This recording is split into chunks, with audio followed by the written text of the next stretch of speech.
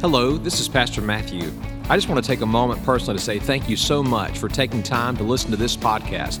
Our mission is to impact the valley and bless the nations with the gospel of Jesus Christ. We encourage you to go check out our website at crosslinkva.com. By doing so, you can learn all about the ministries of Crosslink and how we're involved in the community.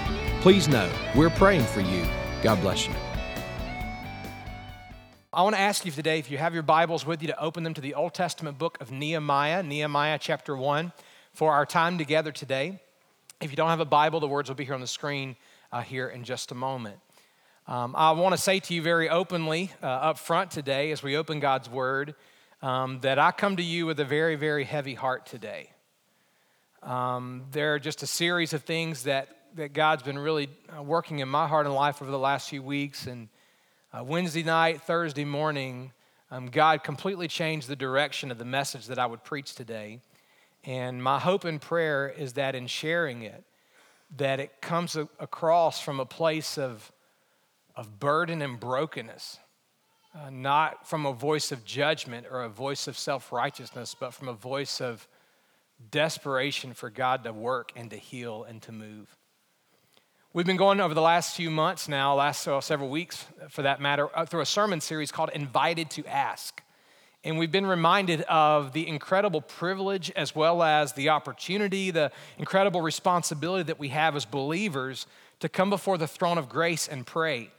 We know all throughout God's word that God calls us to be a people of prayer. We can give literally hundreds of scripture references with that, but the one that quickly comes to mind is 1 Thessalonians 5:17, where the Bible commands us to pray without ceasing. It means that we are always to be in a mindset and an attitude, an ongoing conversation, as it would be, in this focus of prayer.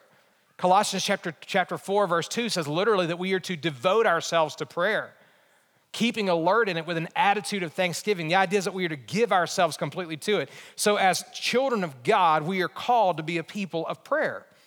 And we've seen that over the past month. We were reminded in the very first sermon of the series of the fact that prayer is indeed a privilege. It's not a mindless repeating of words. It's not a form of punishment, but instead it is a privilege before God that Jesus has made it possible, not only for us to know God in relationship, but He's also made it possible that we can come before the throne of grace at any time, from anywhere, and bring anything to Him.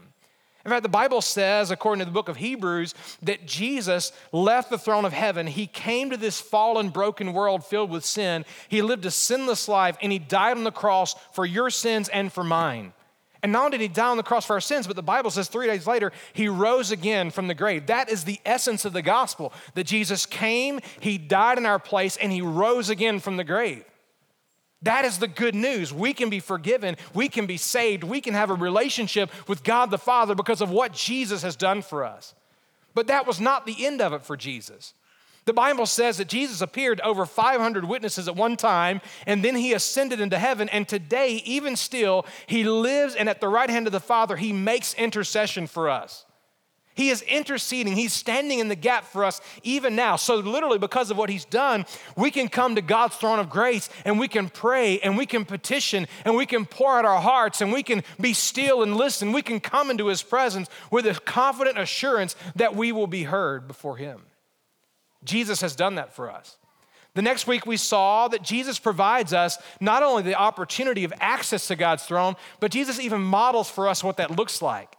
As Jesus, on a regular occasion in His life and His earthly ministry, He would depart away from the crowd, where He would get alone with God the Father and He would pray. In fact, numerous times He not only got away from the crowd, He got away even from His disciples, those closest to Him, where He spent time uninterrupted, completely focused in fellowship with God the Father in prayer. His example teaches us to do the same. Then we saw a few weeks ago about the Lord's Prayer and Jesus teaching His disciples how they were to pray, the types of things that they are to pray, and what they're to ask for when they come before God the Father in prayer. Today, we kind of take a little bit different perspective on prayer, but nonetheless, a perspective that I believe God wants us to hear. And just to be blunt with you and just honest with you in this was not at all the message I was planning to preach.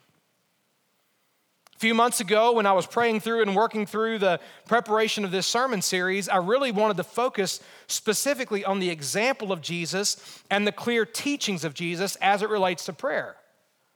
Of course, in doing that, you end up ruling out a ton of great, powerful illustrations of prayer in the Bible, but I want us to focus specifically on Jesus and his words and instructions and his example. But over the course of the last few weeks, God has made it overwhelmingly clear that this is the message that he wants us to hear today. And so I want to ask you, if you would, to look with me at Nehemiah chapter 1, where I preach to you on the subject, the principles of effective prayer.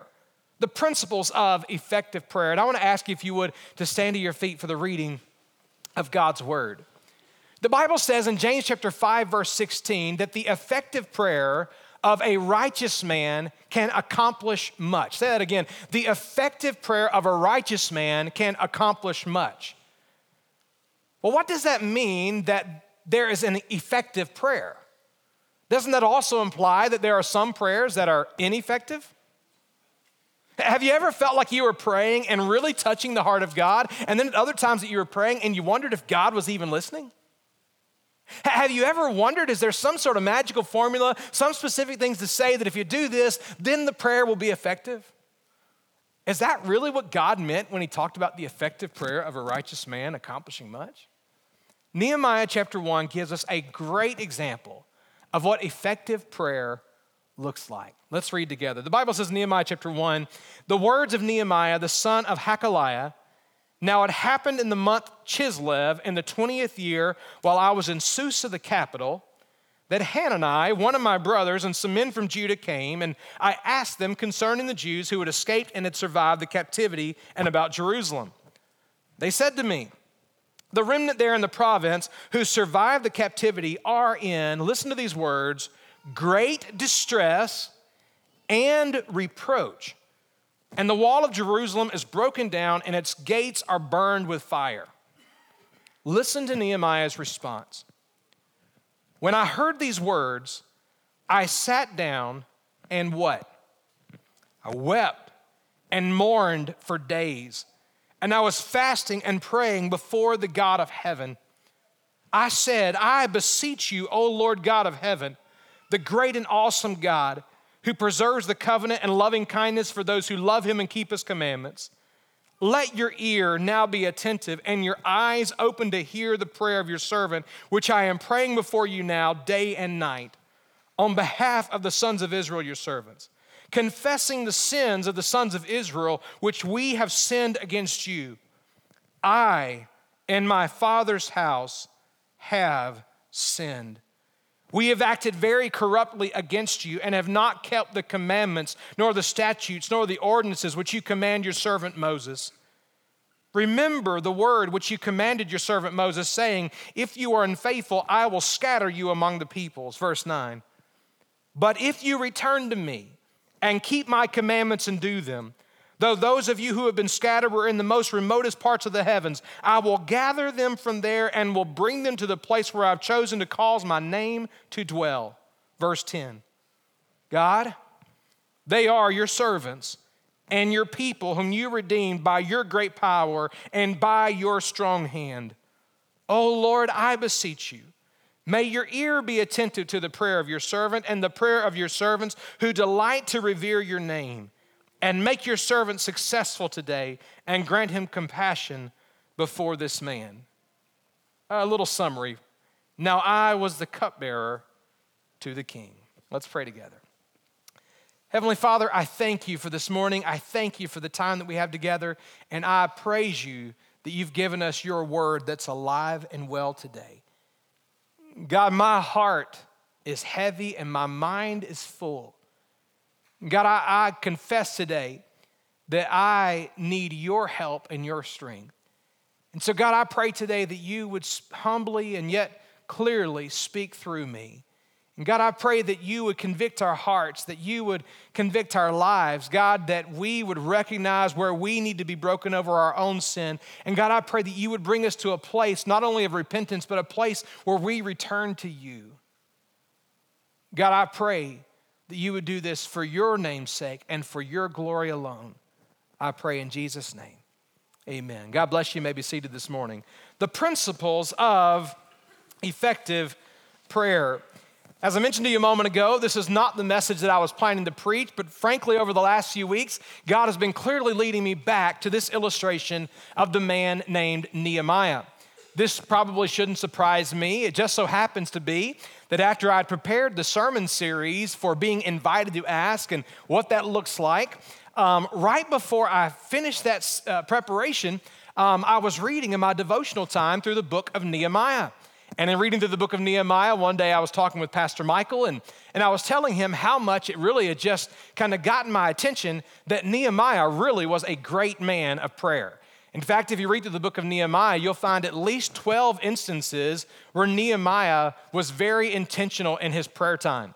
At times he prayed as a response to something going on. At other times he prayed simply because he was burdened to do so, and so he made it a priority, and he was a great man of prayer. So that was over a month ago now that I'd read through the book of Nehemiah. Last week, I had been in Nicaragua. Many of you know that, and we were flying back late on Saturday, early Sunday morning is when we were getting back into town.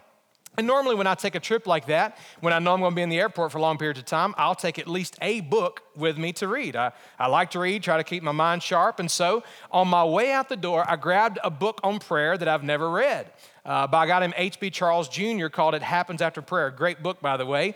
And so I grabbed the book, put it in my book bag, and went off towards Nicaragua. Well, our time there was full.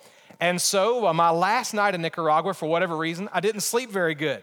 So getting ready for my longest day of travel, I got the worst sleep I'd gotten the entire week. Wouldn't you know, that's how it works sometimes. And so we leave Nicaragua, fly to Miami. We have a layover in the airport. Then we're flying to D.C. I should have been absolutely exhausted, but for whatever reason, I couldn't sleep. I was in the plane, and I was kind of in an uncomfortable area, just kind of cramped quarters, if you will. I couldn't sleep, and so I reached into my bag, and you know when it's tight, you just kind of reach for whatever you can find, and what do I pull up? I pull up this book about prayer, and so I began reading. I get 100 pages into the book when all of a sudden, again, my attention is directed to a very familiar illustration, the illustration of a man named Nehemiah. That's exactly right. And so I'm reading this, and I'm already just encouraged and at the same time convicted by what I'm reading. And then I go into this week that I've just had. And I will just be blunt honest when I tell you that by the time I tried to go to bed on Wednesday night, and then by the time that I woke up on Thursday morning, I felt in many ways that I could relate to the brokenness and the discouragement and the grief that Nehemiah felt in Nehemiah chapter 1. And it's in that context this morning that I want to preach to you about these keys of effective prayer. The effective prayer of a righteous man can accomplish much, but what does an effective prayer look like? I mean, are there magical words? Are there specific things that God is wanting us to say? Or is there more to it than that? And what I'm convinced of this morning is that God is far more interested in the heart of the person praying than he is on the words that are simply being muttered out of your mouth. And we see some incredible things about this man named Nehemiah. Now, Nehemiah was not perfect. He's just like you and me. He faced his own struggles, and you see that as you read through the book. But he does in this moment provide us an incredible example of what effective prayer looks like. And so I want us to notice 5 key points. There's a lot to say with a heavy heart, but I pray that God will give me strength to do so this morning. 5 things about effective prayers. If you're ready to learn, would you say, all right? 5 things. The first thing I want to say about effective prayer is this. If we're going to pray with effective prayer, we must first pray with urgency. We must learn to pray with urgency. Nehemiah seems to understand that God does not regard every single prayer.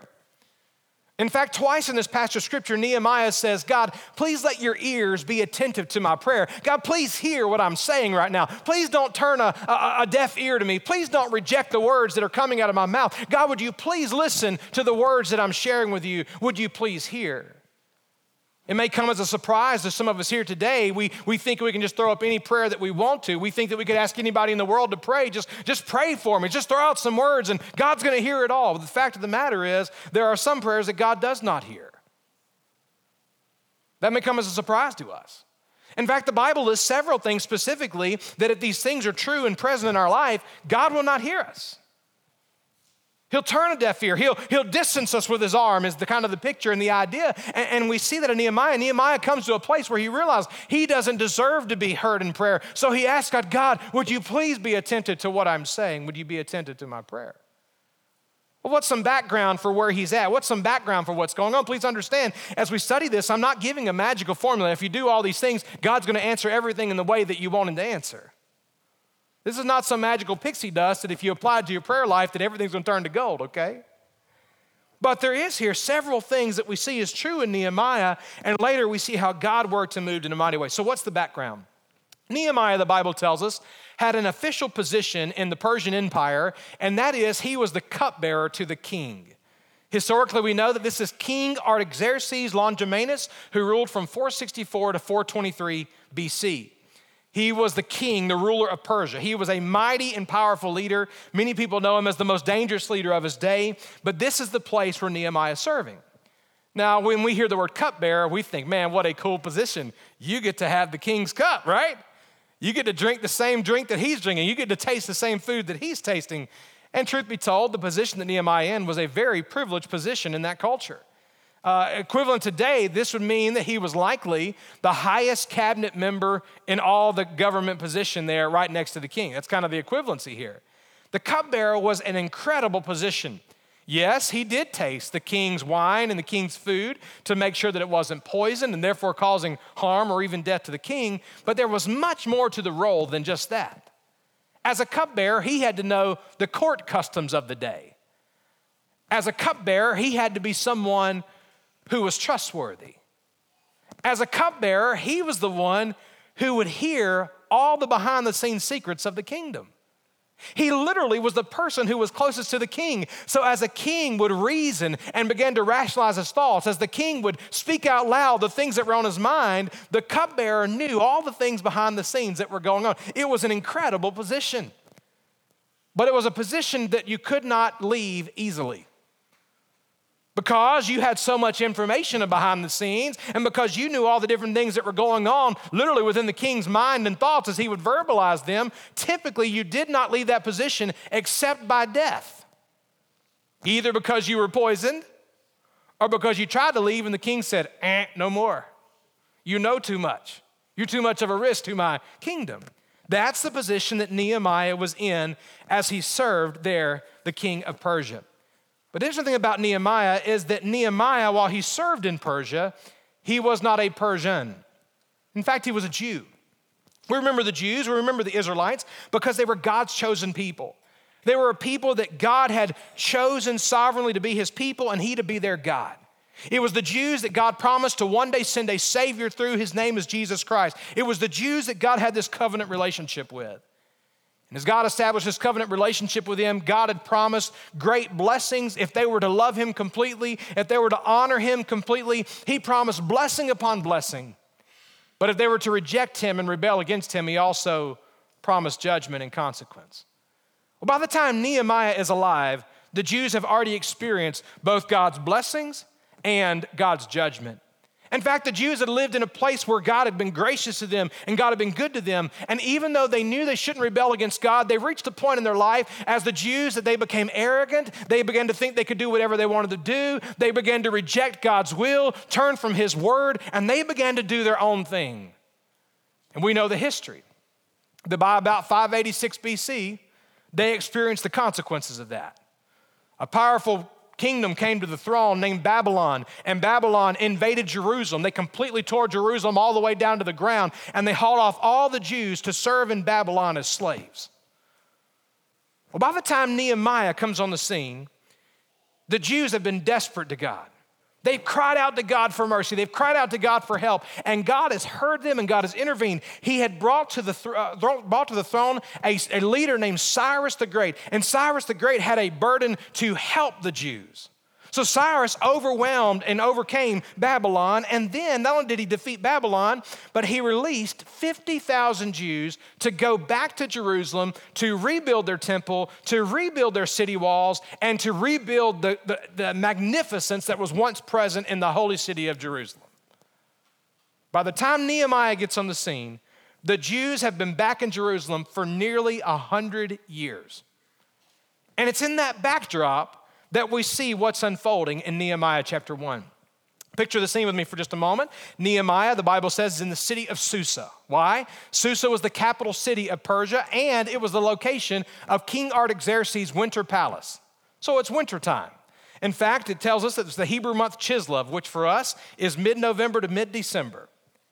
The Bible says that Nehemiah is about a normal day in his routine, serving the king as the cupbearer. He's at the king's palace in the wintertime, and he's fulfilling his duty and responsibility as a cupbearer. When all of a sudden, one day, his brother Hanani and some guys who had been at Judah came to visit with Nehemiah. Now, we're not told a lot about these guys, but we get the impression that they were people who had, besides his brother Hanani, there are people that had some sort of acquaintance and connection with Nehemiah.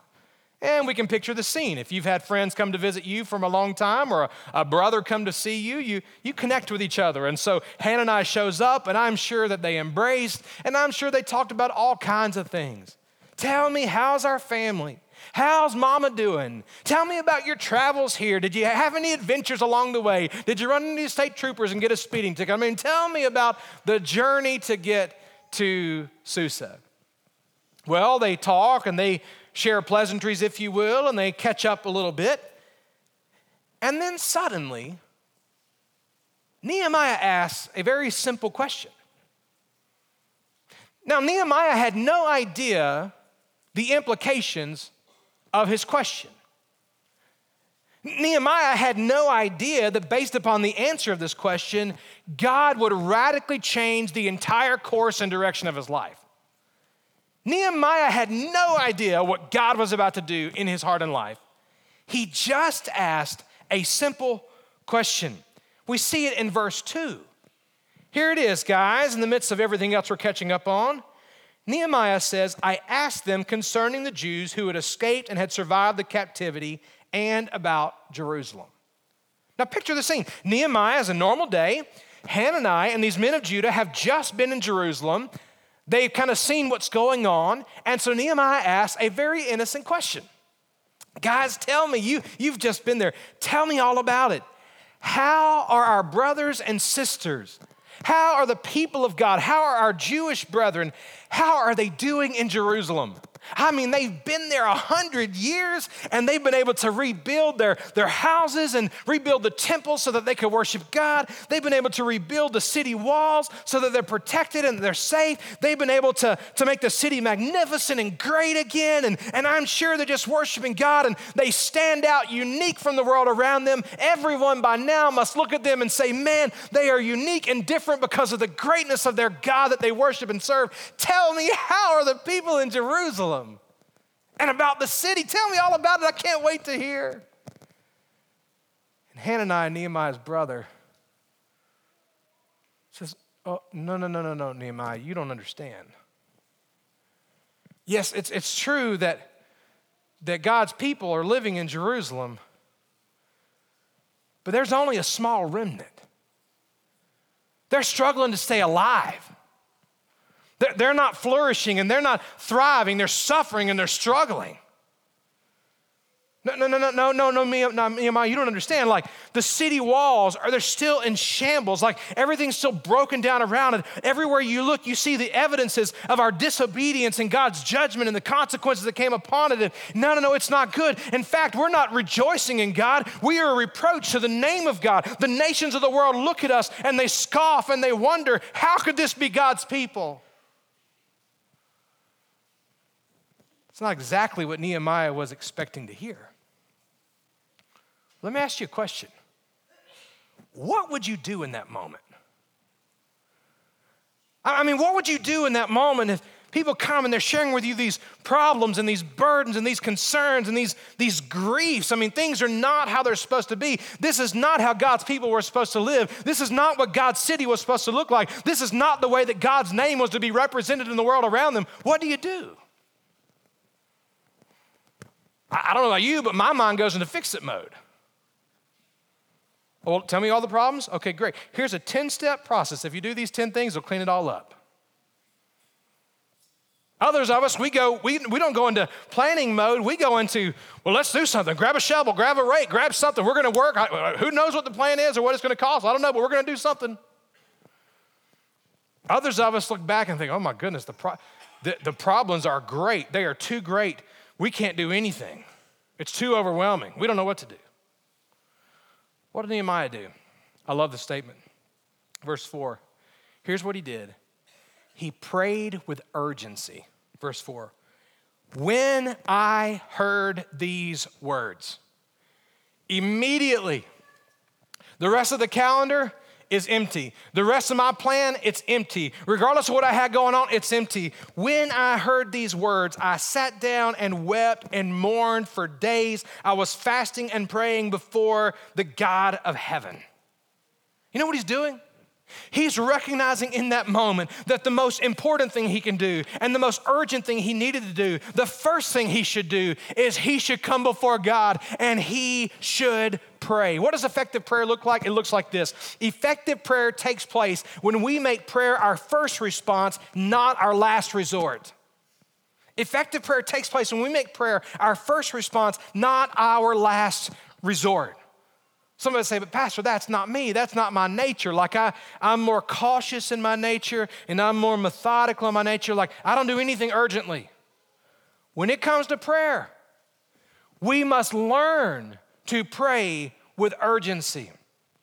In fact, regardless of your personality, regardless of your makeup and how you're wired, the fact of the matter is, if we recognize the urgency of a situation, we begin to pray with urgency. Let me illustrate that for just a moment.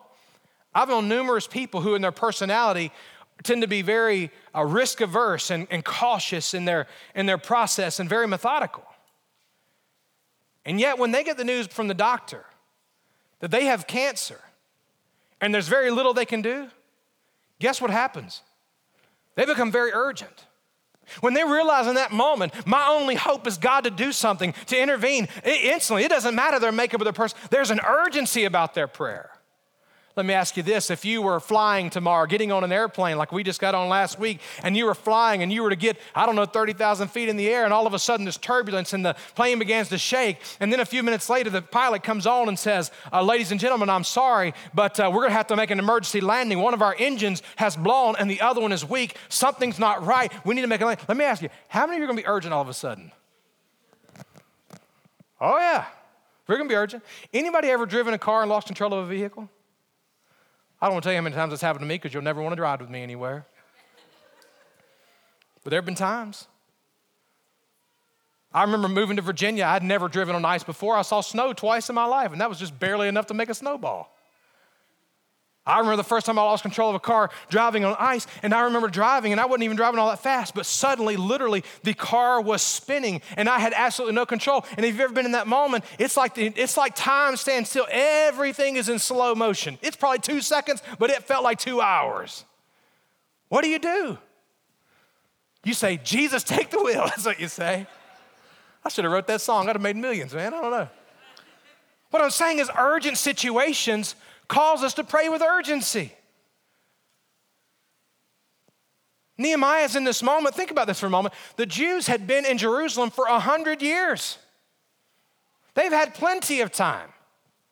Nehemiah is in Susa, hundreds of miles away. The reality is it would have been easy for Nehemiah to say, not my problem. It would have been easy for Nehemiah to say, well, it serves them right that they're experiencing all this shame and reproach. They've had 100 years to do it. What do they do? It would have been easy for him to point the finger and blame and excuse himself. But instead, he recognized that what was happening in Jerusalem was robbing God of the glory that he deserved. And so he prayed with an urgency. God, help us to pray with an urgency. Yes, there are times for action, and yes, Nehemiah would soon act, but Nehemiah understood first and foremost that he should pray. There is always much that we can do after we pray, but there isn't anything we can do to change the situation until we have first prayed. I love the way Warren Wiersbe says it. He says it this way: when we work, but when we pray, God works. The question in looking at our situations is, are we content with our work or do we want God to work? And if we want God to work, we need to be urgent in our praying. Secondly, if we're going to pray effectively, not only should we pray with urgency, we should pray with adoration. Pray with adoration. When I say the word adoration, I mean literally that we are to pray with a heart of reverence and a heart of worship to God. Remember, it's not so much about the words that are being uttered from our mouth as much as it is the heart that we come to God with. Nehemiah, I think, models for us this because he came to God with a heart of a desire to worship God. I love this. Notice that when Nehemiah began his prayer, he did not immediately come with his request. Now, yes, there are some times of emergency. I said sarcastically, Jesus, take the wheel. There are some times of emergency where the only thing you can get out of your mouth is the name of Jesus or God help me, right? But the nature of Nehemiah's prayer in having time to pray, it's not that he came to God and said, oh, God, here's my problem, here's my problem, here's my problem. It's not that he came to God and said, God, would you do this, would you do this, would you do... No. The first thing we see of Nehemiah's prayer is that he came to God with a heart of adoration, a desire to worship and praise God. We see it in verse 5. He said, I beseech you, listen to the statement, O Lord God of heaven, the great and awesome God, who preserves the covenant and loving kindness for those who love him and keep his commandments. Stop for just a moment. What's he doing? He's praising God. O Lord God of heaven. Remember, this is more than simply God's dwelling place. He is saying, Lord God of heaven, I recognize that you are the ruler of heaven and earth. I recognize that you are over all things. You have all authority. You have all power. It is by your sovereign plan that you work and you move and you rule over all things. Interestingly enough, isn't that what Jesus taught us to pray when he said, pray in this way, our Father who art in heaven, hallowed be your name. We see the same idea of coming before God in prayer in Nehemiah's prayer. Not only did he say, Lord God of heaven, what did he go on to say? He said, the great and awesome God. I love that word, awesome. The great and awesome God. And what Nehemiah is doing is he's recognizing in these phrases, he's recognizing God's power to do anything. That literally with God, all things are possible. Nothing is impossible with him. There is no limit to what God can do. Remember, Nehemiah's in a situation hundreds of miles removed from the Jews. He's in this situation where he knows that they are a reproach upon God's people. He knows these things are true. It would seem bleak and it would seem hopeless, but still he knows because God is the one in control. He has the power to work. He has the power to move, and he can do anything. We'll talk about that more in just a moment.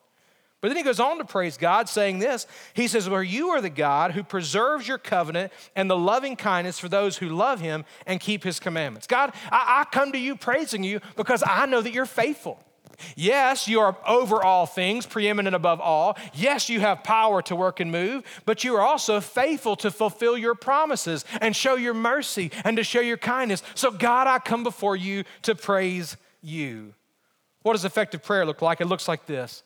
Effective prayer takes place when we pray with worship and reverence.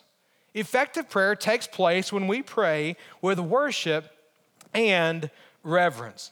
Someone might say, but Pastor, I just talk to God like he's my friend. Well, that's a good thing. You should talk to God in many ways in that way because Jesus is a friend that sticks closer than a brother. But I would also remind us that sometimes in that context, we need to make sure that we're not coming to God nonchalantly. But in the process of coming to him, we still recognize that he is Almighty God who is over heaven and earth, and we should approach him with reverence and with worship. Simple illustration of that is I have a great relationship with my children. I love my kids. I love spending time with them.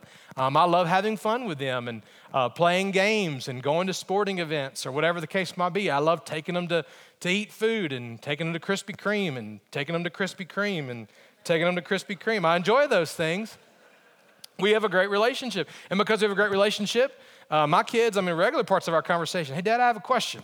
When they say that, I have no idea what it's about to come out of their mouth. It could be my opinion on the world, my opinion on sports. It could be like, hey, when can we go do this? We talk about all kinds of things. But there are also some times in the nature of our close relationship that I have to remind them, I love you, I enjoy spending time with you, but I'm your father. Ever been there before? There are some times that they, in the process of that close relationship, they want to be your buddy, and there are times that I have to remind them, God didn't call me to be their buddy, but to be their parent, to instruct them, At times to enforce a consequence if they've done something they shouldn't, or at times even as a parent to reward them for acts of obedience or things that have honored God. In the process of our relationship with God and growing close, yes, we should grow close, but we should also make sure we have a right view of Him. If we don't have a right view of God, there is no way we will have a right view of ourselves or of others. Nehemiah understood that. So he comes before God. Before he asks prayer for anything or anyone else, the first thing he does is he gets his attention on God and he praises God because of who He is. Listen, in our culture, we easily suffer from a low view of God. And because we do, we come before God very nonchalantly, and we come before God feeling like every possible problem in our life is a huge mountain. But please understand, God wants us to approach Him as He is the almighty, holy God of heaven, preeminent above all. Think of that for just a moment. So the next time you pray, start by praising God and having a right view of Him and express your praise to Him. You'll be amazed when you have a right view of God and praise Him for who He is, how big your problems quickly become small. It's amazing how our problems have a right perspective when we have a right view of God. So pray with adoration. Third, if you're still with me, would you say, I am? Effective prayer, yes, we should pray in these ways, but we should also pray with brokenness. We should pray with urgency. We should pray with adoration, but we should also pray with brokenness. Now notice Nehemiah still has not asked God for the very thing that's driven him to his knees in the first place to pray. He's not rushing through this like it's urgent to pray, but that doesn't mean he's going to be urgent in his prayer. Notice what he says in verse 6. Notice his brokenness. And I mean brokenness, I mean literally. He is grieved over what's going on. Here's what he says. Lord, let your ear now be attentive and your eyes open to hear the prayer of your servant, which I'm praying before you now, day and night, on behalf of the sons of Israel, your servants, confessing the sins of the sons of Israel. Listen to the statement, which we have sinned against you. Now, at that point, we would all look and say, amen, that's right. The Israelites had sinned against God. They had disobeyed God. They had rebelled against God.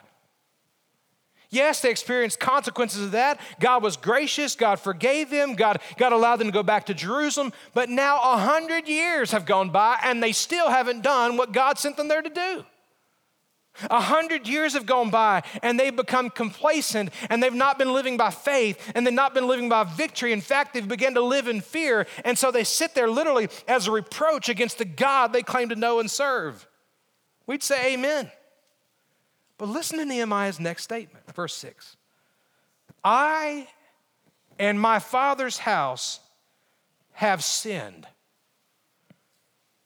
We have acted very corruptly against you and have not kept the commandments, nor the statutes, nor the ordinances which you commanded your servant Moses. We'll stop there for just a moment. Effective prayer is prayed when we begin praying with a brokenness over our sin.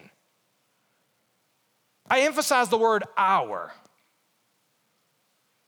See, it would have been easy for Nehemiah to look and say, God, these people have sinned against you. They have acted arrogantly against you. They have rebelled against. These people, God, have been so complacent. They have not done what you've called them and commissioned them and freed them to do. God, look at what they've done. It would have been easy for Nehemiah to do that. Let's be honest. It's easy for us to do that, isn't it? It's easy for us to point the finger. Adam, the very first man that God ever created, he models that for us in one sentence in the Old Testament. You remember the story? Adam and Eve sinned against God.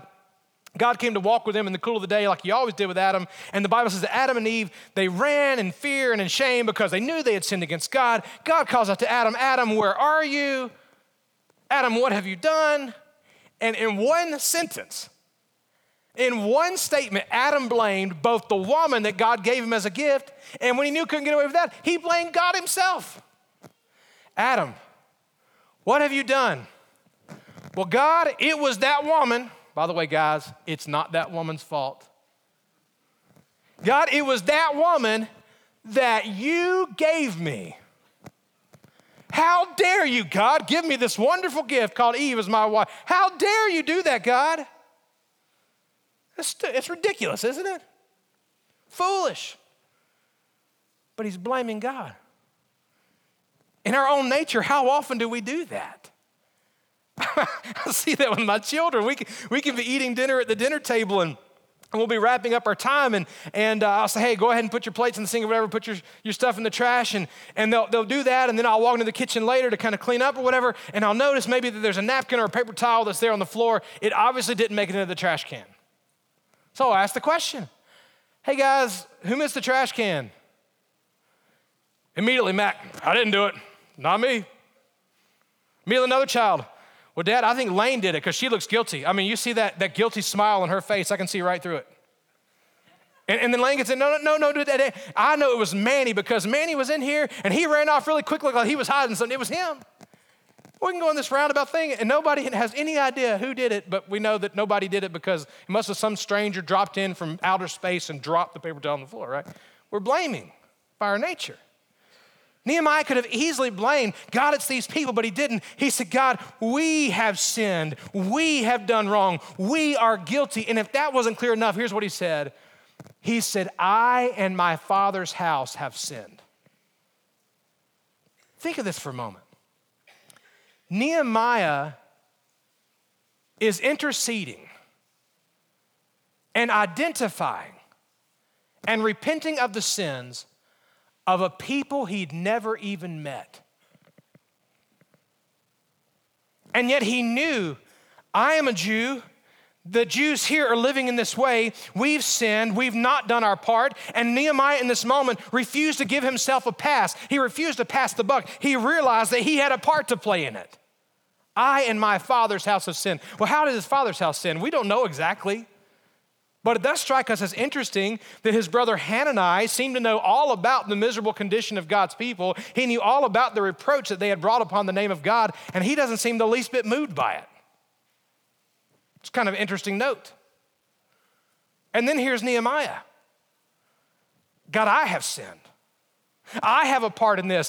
There are some things that I have done in this. Now, please understand what I think is important to emphasize here is that it's easy for us to identify the sins of commission, the sins that when we do something that we shouldn't. It's easy for us to identify those. If I were to get upset and say something that I shouldn't say, there would likely be immediate conviction. You should not have said that. It's easy for us to have conviction over those sins. But what about the sins of omission when we don't do something that we know we should do? God's convicting us to go share the gospel with someone. No, God, I got more important things going on. God's convicting us to bless that missionary, that need, that Ava Care ministry. And we say, oh, God, I'm just not comfortable with that right now. You know, I'd rather have my Starbucks coffee this afternoon. It's harder for us to identify those sins, isn't it? Nehemiah hears the report and he immediately is grieving over the condition of God's people, as well as he's grieving over the way that God has been represented to the nations around them. And in this moment, Nehemiah confesses, I have sinned. I can't help but to wonder the questions that were going through Nehemiah's mind in that moment. Why has no one had faith enough in God to be obedient and step forward and build? Why aren't the city walls rebuilt? Does anybody care about the reputation of their God and the way they worshiped him? But then Nehemiah begins to personalize the questions. Why have I never asked about the condition of God's people? Why have I not been concerned about the name of God in the nations of the world around Jerusalem? What has taken me so long to realize what's really going on? I think Nehemiah is asking that question. Where have I been and what have I been doing? I mean, really, why have I been so distracted by pursuing all these other things and serving in the kingdom? Why have I missed this? How have I missed this? Effective prayer takes place when we are honest with God and repent of our sins. I think in this context, we see that Nehemiah and the people of God were largely distracted by pursuing their own things, that they missed the main thing in that moment. I remind you that this is the same context of what Jesus taught us to pray in the Lord's Prayer when he said, And Father, forgive us our debts, forgive us our sins, forgive us our transgressions as we forgive those who have sinned against us. Some have this idea, well, if you pray to receive Christ your Lord and Savior, you never need to ask for forgiveness again. But that's not what Jesus said. In fact, 1 John chapter 1, verse 9 was spoken directly to believers, and it says, if we confess our sins, he is faithful and just to forgive us of our sins and cleanse us from all unrighteousness. He said that to those who were in the faith. What God is showing us is that there should be a brokenness over our sin. David said it this way in Psalm 32, verses 3 through 5. By the way, I think he was a person to speak well about it. Here's what David said. When I kept silent about my sin, my body wasted away through my groaning all day long. For day and night your hand was heavy upon me. My vitality was drained away as with the fever heat of summer, Selah. And the word Selah means pause and think on this. When I was living in my sin and not turning to God and not confessing and not repenting of it, when I wasn't broken over my sin, it was robbing me of joy and it was robbing me of life and it was robbing me of vitality. Listen to what David said. I acknowledge my sin to you and my iniquity I did not hide. I said, I will confess my transgressions to the Lord, and you forgave the guilt of my sin. Selah. Think on this. Consider it. Without repentance, there was no life, there was no joy, but as soon as I repented and confessed it, there was forgiveness, there was mercy, there was joy, there was life, there was peace, there was all these things and more. It was the same David who said in Psalm 66, verse 18, if I regard wickedness in my heart, the Lord will not hear. I was a pastor, I feel like I'm praying to God, but he's just not hearing. He may not be. Is there anything in your life that you need to repent of and be broken over today?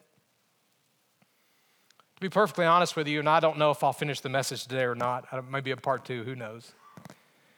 It is this point of Nehemiah's prayer that convinced me that this was the message to preach today. It was Nehemiah's brokenness over sin. Because frankly, this week, and really the last few weeks, I feel like that's where I've been, and I feel like that's where God's calling us to be as his people. I want to make some statements and just speak very candidly with you this morning. These are not political statements. These are not an agendaed statement. They're just simply statements of truth and statements of where I believe we are. A few weeks ago, right before we left for Nicaragua to serve and to minister there, as you know, the thing that was all over the headlines was what I'll call the cultural crisis of our nation's stance on abortion. Please hear me loud and clear. We have many people in our ministry here who have experienced the pain and so daily struggle with the scars of past abortions. And if you're in that place today, I want you to know that as you trust the Lord and live for him and live according to the promises and the grace of God, there can be healing, there can be restoration, and God can use you in a powerful way to encourage and minister to others today. But there is no doubt about where God stands on the issue of abortion. So 2 weeks ago, when everybody was talking about the big news in New York about the bill that they had passed to allow abortion up to the very moment of birth, and even in the legislative, the terminologies of it all, the way it was described and worded, when you read through that, it is clear this is a sin against a holy God. And while many people jump to social media and all these different things without really thinking about what all their message was truly portraying, the fact of the matter is much of what was happening in New York was an identical bill with very similar terminologies and meanings was being presented to our own government here in Virginia. And of course, everybody celebrated because it wasn't passed, but it was defeated by a very small margin, and it was defeated with our governor openly stating, this is our first effort of many towards the passing of this bill. And then there was all this outcry about it. And so he went into a radio station for the purpose of further clarifying. And in this process of clarifying, he openly described how literally up to the moment of birth that a child could be delivered, a child could be kept comfortable. And while the life was being there comfortable, this child's comfortable, they would discuss, a few doctors with the mother, what they wanted to do now with the life of this child laying right beside them. That is a sin against the holy God. God is the giver of life. When we think about the cultural issues in our day, I'm just telling you, I don't speak of that as a term of judgment. I don't speak of a term of self-righteousness, but God help us to be broken. Well, why is it that we come to a place as a church where what grieves God's heart no longer grieves ours? We got on a plane. Actually, we got to the airport early Monday. It was so early, I began to wonder if God was even awake yet. I mean, it was that early on Monday morning. We're sitting in the airport, and of course, you're waiting for the flight, and the TV news is on, and everybody begins to talk about these reports of a yearbook photo that was taken years and years and years ago. It's interesting how quickly our verbiage went from abortion to that, but we got on a plane, we flew to Nicaragua, we get to Nicaragua. By the time we get to Nicaragua, we're already hearing, not only is there the reports of this yearbook, oh, but by the way, the lieutenant governor, there's all these reports of sexual accusations and assault. Next day, we're hearing terms about the attorney general and a picture taken with him years ago. That's just in Virginia. We're not even talking about D.C. And all the division and the political chaos and all the mess that it is. And I'm telling you, when we look at these things in these situations, it should break our hearts to be praying. When was the last time you really got on your knees and prayed and you asked God for his wisdom and his direction and his guidance for our politicians and our governors and our president and all these different, when was the last time? It should break our hearts. I'm going to be perfectly honest with you, the thing that broke my heart the most in all of this happened this past week. Sunday night before I went to bed, people were texting me, are you hearing about the reports out of Texas? I have no idea what you're talking about. Texas is a big state. They'll let you know they used to be a country all by themselves. That's a big state, a lot of people. No, I didn't know anything. Began reading the reports, the first report, and the second, and the third, where they began to reveal and expose that throughout at least the Baptist church, some 200 ministers or Sunday school teachers or deacons, 200 people, have been sexually assaulting minors, and the whole thing had been covered up for almost 40 years.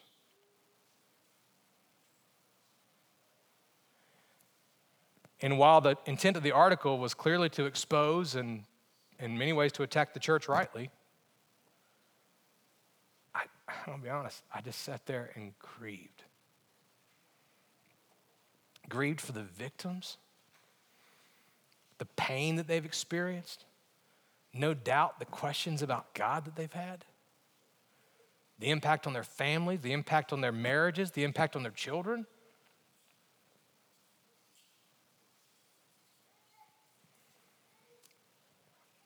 Began to grieve about the way that Christ is being represented to the world. Coming to the office, we talk about this on Tuesdays as staff. We spend time praying at this altar. Wednesday morning, I get the news that a well-known Bible preacher that many of us respect and listen to, he's been removed from his position of ministry. Rightly so. He's been functioning without accountability and abusing that trust. Wednesday night, I learned of a major denomination in our country, many of which are local, who are openly embracing the homosexual lifestyle. While God does clearly call us to love everyone where they are and minister to them, to share the gospel, I'm thankful God loves us right where we are, but he loves us so much that when we repent of our sin and turn to him, he doesn't keep us that way. He changes us, makes us a brand new creation. I learned of this denomination that is warmly welcoming into the active membership of their church those who practice that lifestyle. That's a sin against the holy God. You can call it what you want, say it's not politically correct. That's a sin against God. And when I think of these things, I'm just telling you, when we look at the state of the church, when we look at the state of our country, when we look at the state of the culture and how we're redefined, it should break our hearts. Nehemiah was not going to pass the buck. He wasn't going to put it off. He's saying that God, forgive us. We've sinned. We've sinned against you. I have sinned. My family has sinned. Your people have sinned. We are a reproach against you and your holy name. Friend, I ask you today to consider, when was the last time you wept over the sins of our nation? When was the last time you interceded seriously for our political leaders? And when was the last time you wept over the state of the church? Because today is not the time to close our eyes. Today is not the time to bury our head in the sand. Today is the time for us to be broken, and it's time for us to be repented, and it's time for us to be the people that God wants us to be. Fourth thing, I got to move quickly. If we're going to pray effectively in prayer, yes, we must pray with this brokenness, but we must also pray with faith. I have to say this very quickly, but here's the simple reality. When you're reading this situation of what they had done, when you're reading the situation of how the city still lay in ruins, how the walls were still completely destroyed, when you're reading about the reproach that they were on the name of God, this whole picture looks hopeless and it looks bleak and it looks like there's nothing that can be done. But all of that changes in two terms in verses 9 through 10. It changes not because of who Nehemiah was. It changes not because of what he desired to do. It changed because of the promise of God. Verse 9, Nehemiah says, God, you said this. You promised this. This was your covenant with us. Here's what you said, God. You said, if you return to me and keep my commandments and do them, at the end of verse 9, I will gather them from there and I will bring them to the place where I've chosen to cause my name to dwell. And he even reminds God, they are your servants, God, your people whom you redeemed by your great power and by your strong hand. Here's the reality. Nehemiah prayed with confidence and he prayed with faith and he prayed with assurance because he believed the God who has all power to do anything and everything is faithful to fulfill his promises. It's amazing if we truly believe the word of God and the promises of God, how greatly it will impact the way we pray. Effective prayer is based upon the promises of God and our trust in his power to fulfill them. God has numerous promises in the Old Testament. The one that stands out most clearly on this point is what God said in 2 Chronicles chapter 7, verse 14. Listen to what he said. If my people who are called by my name humble themselves and pray and seek my face and turn from their wicked ways, what will he do? Then I will hear from heaven. Then I will forgive their sin and will heal their land. Nehemiah, he couldn't see that in the moment, but he believed the promise of God and he prayed accordingly. And he trusted that God would work and would move in a powerful way. You might be today frustrated every time you turn on the news. Anybody there? You might look at some of these situations and we think, how in the world could we be that far off? You might look at even the situation of the church and you think, how could it be so corrupt and hypocritical? How could we get to this point? What possibly could be done? Here's what could happen. God is still God, and he can still do anything and everything, and he is still faithful to fulfill his promises. There is nothing he can't do. So let's pray with faith that God will work and move so that we return to him and be right with him and that our land would be healed. Pray with faith. Final thing, pray with willingness.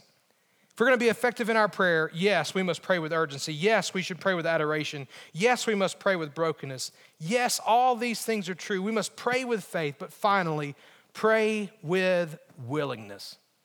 In other words, we should be willing to do whatever it is God would have us to do for his glory.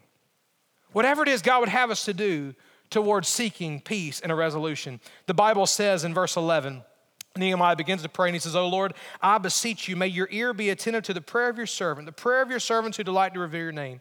Make your servant successful today and grant him compassion before this man." And he clarifies, "Now I was cupbearer to the king." You know what he's saying? God, I know I'm not in this position by accident. God, I know that I am not in this place at this time. Of all the generations and of all the years and of all the moments, I know this is not by chance or by accident.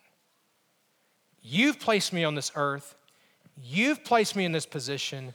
You've put me in this opportunity. So God, would you give me success? Please understand, Nehemiah is not saying, God, would you make me the best cupbearer that there's ever been? No. He's not asking for his name or for his fame. He is asking that God would be with him so that he might honor God in the way he would live his life. Now picture the scene for just a moment. I can envision this so clearly in my mind. Nehemiah was about to ask the king to be relieved of his responsibilities as the cupbearer, to go to Jerusalem to help the people rebuild so that they were no longer a reproach against God. But there's a lot of things wrong with that. By human terms, it would seem impossible that would work. In human terms, a king never let a cupbearer go without his life being taken. So that's one major issue. But there's a second major issue. In Ezra chapter 4, we learned that in Jerusalem, there are some political troublemakers that were living there. And so in his haste to kind of paint a broad brush and make sure that Jerusalem suffered, this same king, Artaxerxes, in Ezra chapter 4 said, no more building. You can't build anything else in Jerusalem because I don't want anybody else basically coming against me. So picture the scene. Nehemiah goes to King Artaxerxes and says, hey, King, Mr. King, it's nothing personal, but I would like to leave this privileged position that you've given to me. I know you've been good to me and you've shared a lot of secrets and everything, but I would like to go over here and work in Jerusalem. It's not me, it's not you, it's me, okay? I got to go over here and do this. Well, why are you going to Jerusalem? Well, funny you should ask. You remember that decree where you said nobody could rebuild in Jerusalem anymore? Yeah, I'd like to lead the entire city to rebuild and go against your edict. Oh, and by the way, I need enough resources to build the walls and help rebuild the city, and I'd like some of your official guard to protect me along the way. You think that'll work? By human terms, this is impossible. Completely impossible. But notice what Nehemiah's doing. Even though the obstacles were great, Nehemiah has a right view of God. And when we have a right view of God, no matter what the giants are, we begin to see how small they really are. Nehemiah says, God, would you give me success in the presence of this man? Well, long story short, what Nehemiah's doing is he's putting his yes on the table and he's saying, God, I want to do whatever you want me to do. I want to be obedient. I want to be a vessel for you. Summary of the book of Nehemiah, because we're not going to study it anymore for a while. Here's what happens. Nehemiah does go before the king. He does pray again. God grants him favor. God provides all the resources he needs. God provides guards for him as he goes. God goes before him before he speaks to the people. God uses him to rally the people together. Listen to this. The Jews had been in Jerusalem for almost 100 years, and they had done very little, if anything. And within 52 days, the entire work was completed. 52 days. That's impossible. It is with man, but with God, all things are possible. Pastor, what are you saying? I'm saying that I believe in our day today, God is still looking for some Nehemiahs. He's looking for some Nehemiahs. Regardless of what culture's saying, regardless of what the politicians are saying, regardless of what the news is saying, he's looking for some Nehemiahs who will dare to pray with urgency, pray with adoration, be honest and pray with brokenness, who will pray in faith and pray with a willingness. God, would you use me? The same God who worked mightily through Nehemiah, guess what? He's still God today, and he can work mightily in and through you. Would you bow your heads with me? Thank you so much for taking time to listen to this podcast. We encourage you to come and join us right here on our campus. We're located right next to the county fairgrounds here in Harrisonburg, Virginia. If you have any questions about the church, any question about the message, feel free to email us or call us and let us know. And we look forward to seeing you soon. God bless you.